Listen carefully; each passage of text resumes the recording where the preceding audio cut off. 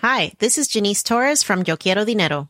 From a local business to a global corporation, partnering with Bank of America gives your operation access to exclusive digital tools, award-winning insights, and business solutions so powerful you'll make every move matter. Visit bankofamerica.com/banking for business to learn more. What would you like the power to do? Bank of America, N.A. Copyright 2024.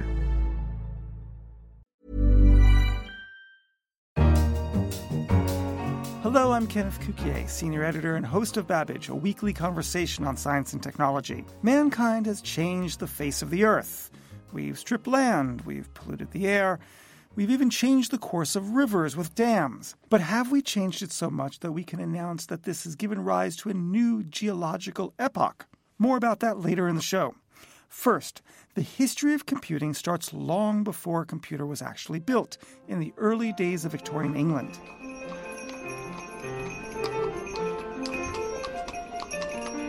Today, the idea of a computer nerd may conjure up ideas of youngsters glued to screens, esoteric jokes about infinite loops, and billionaires who changed the world. So it may come as a surprise that one of the first computer nerds was a woman. Lady Ada Lovelace wrote what is considered to be the first computer programs, but this being the 19th century, they predated actual electronic computers. She wrote them on paper for a mechanical computer made of gears and cogs that itself was actually never built. The idea for such a machine came from the ingenuity of Charles Babbage, the namesake of this podcast. Their friendship and intellectual collaboration ended far too soon when Lovelace died in her 30s. That seemed like a terrible end to the story, or so felt Sydney Padua. Sydney is alive with me and here today in the studio. Hello, Sydney. Hello. Sydney Padua is a visual effects animator for action films like The Jungle Book. She is also the author of the book The Thrilling Adventures of Lovelace and Babbage. With us to round off the discussion is Emma Duncan, the editor of 1843, The Economist Cultural Magazine. Hello, Emma. Hi. So, Sydney, let me begin with you. Lovelace, who was she and how did she grow up? She was born very early in the marriage of Byron and Annabella Milbank, a very tumultuous marriage from the start. Her mother left Byron shortly after Ada was born, and Ada's childhood was very isolated. I think that's the overwhelming impression I get. She wasn't generally allowed to play with other children. Her governesses, her interactions with other people were very, very strictly controlled by her mother. So she was brought up almost as an experiment. Her mother was very interested in children's education, so she wanted her daughter to be this example of rational upbringing of girls.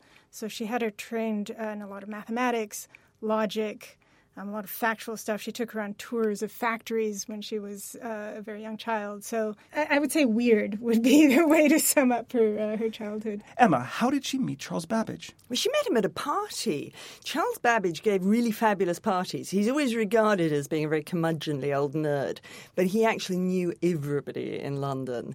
And he gave these fantastic soirees where the best novelists would meet the grandest politicians and the cleverest scientists. And Ada was taken along, and they just clicked. And what is it that made them click? Sydney? What Ada clicked with was Babbage's machine. These parties were sort of very scientific salons, and people would bring inventions to show them off. The big showpieces were Babbage's Silver Lady, which was this sort of mechanical automaton, and the difference engine fragment, which was sort of a calculator, an adding machine, basically. Ada fell madly in love with this device.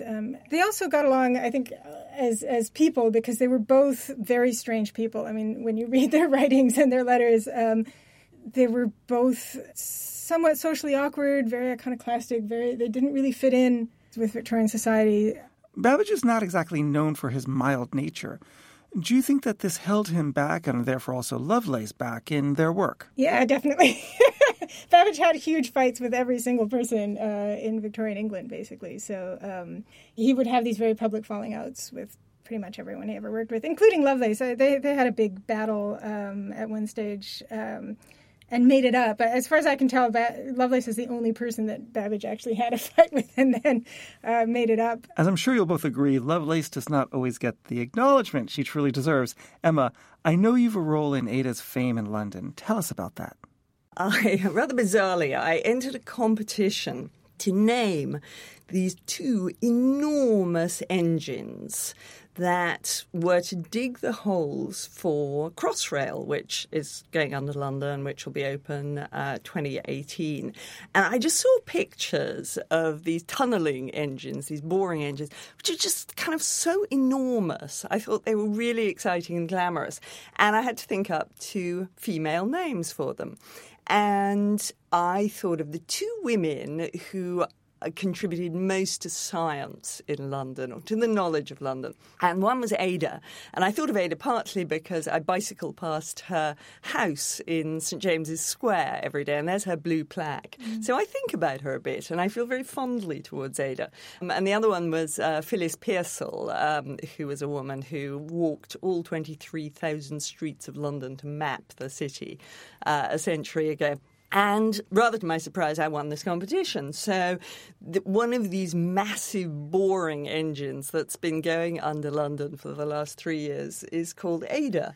And because of this, I started reading about Ada. And the more I read about her, the more I liked her. And I think one of the things that I love about her is that, yeah, she is this fantastic scientist who had her poetical heritage kind of closed away. But it shines through because her writing is so miraculous. She writes more beautifully about mathematics, I think, than anybody I've read. And even her writing about her situation, her protest writing, if you like, is poetical. I love this line that you cite in the book of her writing to her mother. Crossly, she says, "You will not concede me philosophical poetry. Invert the order. Will you give me poetical philosophy, poetical science?" And so touching and so beautifully put. Lovelace is known for writing the first computer program. And what is the story there, and what did the program actually do? The program is, like everything around this story, it's more complex, I think, than it's presented. Lovelace's program wasn't the first computer program. Babbage had written several. He had assistants who wrote several. His son wrote a couple. The program that's often called the first computer program is this Bernoulli numbers thing, which is... Now, I have to say I'm not a mathematician myself either, which complicates my life in many ways. So I've had to learn a whole bunch of stuff. But she chose the Bernoulli program because it demonstrates this capacity of the engine to loop, which for Lovelace in particular, she saw this as one of the most essential and most exciting features of the engine, that it could take a number, it could spit out a number from a calculation and then take that number, feed it back in, and do something new to it. It's this looping that the Bernoulli number program requires. So the program, which... it's this wonderful fold-out. Is what Lovelace is famous for is this paper on Babbage's engine. It was the only published paper on the engine. Babbage didn't write one himself for whatever reason, probably just because he was Babbage and he always had to do things sort of backwards. But she didn't write the paper herself. She wrote a translation of a French paper written by an Italian, because as a woman, obviously, she would not be writing a scientific paper that was original, that in this period that would not have been normal. So she was asked to translate the paper, did the translation, and then felt she had to add some stuff. So she started adding footnotes to this paper. And the footnotes at the end turned out to be 3 times longer than the paper that she was footnoting. And in the footnotes is where she puts this huge program, this very, very complex sort of looping Bernoulli numbers program. It's as if she's actually trying to send overt messages to Babbage in the footnotes to the paper. Oh, absolutely. I mean, this is my own opinion. This is not, scholarly consensus by any means. But to me, the paper reads as though it's written to Babbage. Babbage and her were very good friends, but Babbage was not very good at listening to other people. And so to me, there's always a sense in Lovelace's correspondence with him that she's trying to get a word in edgewise. To me, it reads like the paper is her way of writing to Babbage with all these ideas that she has about the machine and finally get him to just sit and read them. So it's full of little phrases like, I don't know, or she uses this royal we because she's a Victorian. So we don't know if the originator of this machine has thought of this, but we have thought that perhaps the machine could do such and such. Emma, what does this story and Ada's life in general tell us about women in technology at the time? at the time, I think what it tells you is how extraordinary somebody like her was. I mean, there were so few women doing anything like that. And to go as far as she did, to achieve what she did, she must personally have had so much kind of brilliance and frustration welling up inside her to break through the constraints that women in those days felt intellectually. I mean, there were other women who did it. One of her mentors was Mary Somerville. Unlike Ada, who was told that she wasn't allowed literature, Mary Somerville was banned by her parents from doing mathematics, and she had to do it secretly under the bedclothes at night. So there were a few women who were doing it, but it was quite an extraordinary thing to do. In terms of Ada's perception these days, I have a sense, and I'd be really interested to know what Sydney thinks about this, that people are scrabbling around for a female computing heroine. There's a certain amount of controversy about how important Ada actually was, but the tech world is fantastically male now. All over the world, it is hugely male-dominated, but people are not satisfied with this. Women and men both, want to raise the profile of women in tech. And I think Ada's profile has benefited from that. Do you think that's fair, Sydney? Oh, absolutely. I mean, how important or how unimportant she is such a subjective question. I mean, at the end of the day, the analytical engine wasn't built. It's just a bunch of plans that were locked up and very few people ever saw. It's not as though... Every once in a while, I'll stumble across some internet, headline. Without Ada Lovelace, we wouldn't have a computer.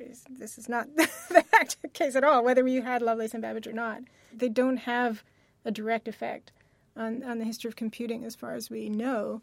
Her importance is as a story. I mean, we're human beings, and for us, stories are hugely important. So for me, the story of her is what's important and what's fun. And, I guess the reason I wound up doing it as a comic was, as opposed to, some mathematical treatise, it's this wonderful story about so many things that we're dealing with today, not just women in science, but the conflict between a computerized, data-driven world and this romantic, poetic world that's being suppressed. It's such a resonant story in so many ways. For me, it makes it unquestionably important. Thank you very much.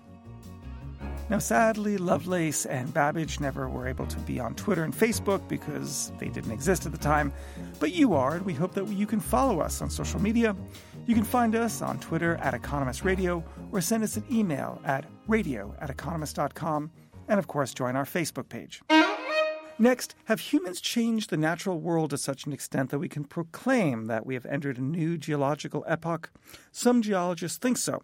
With me to unearth the story is our science correspondent, Tim Cross. Hello, Tim. Hi, Ken. Tim, what is this Anthropocene thing? Well, so this is the idea that humans now affect the planet so profoundly that some sort of fictional geologist, living a million years from now, digging around in the rocks, would find a really sort of strong signal of human activity embedded in the record of the rocks and fossils and so on. And for that reason, it might be time to ring down the curtain on the current geological epoch, which is called the Holocene, and declare a new one called the Anthropocene, which would capture that idea.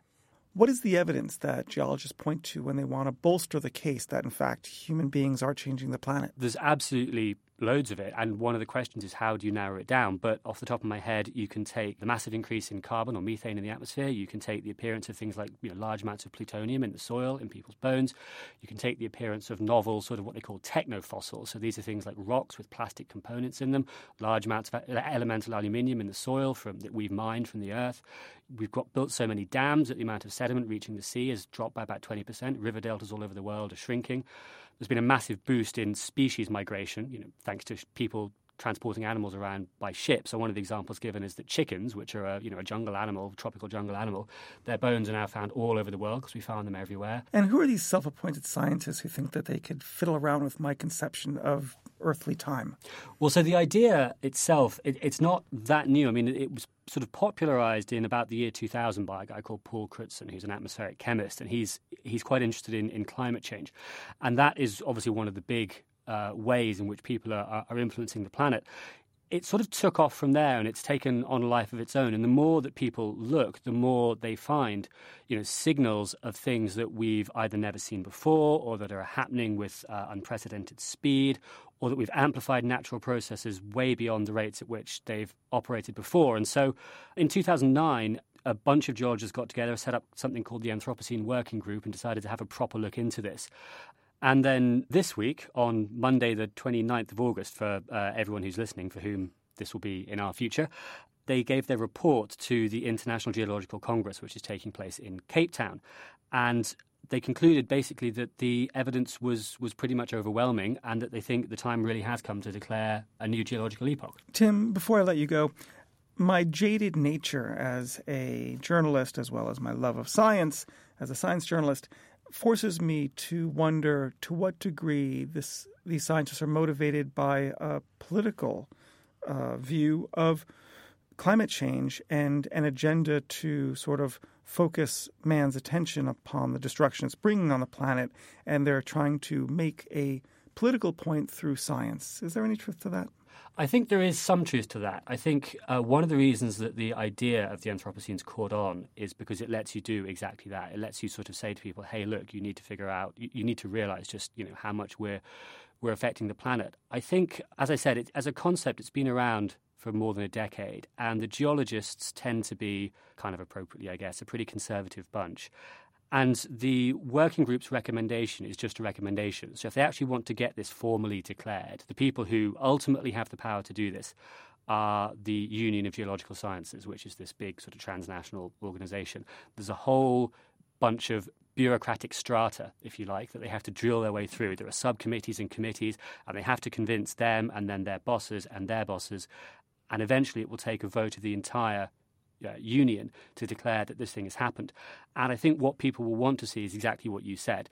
The test shouldn't be, is this a politically convenient way to get people to take this seriously? The test really should be, if we still have geologists in a million years' time, will they be drilling back through the rock, looking at rock that dates from right now and saying, oh, wow, something really big happened here?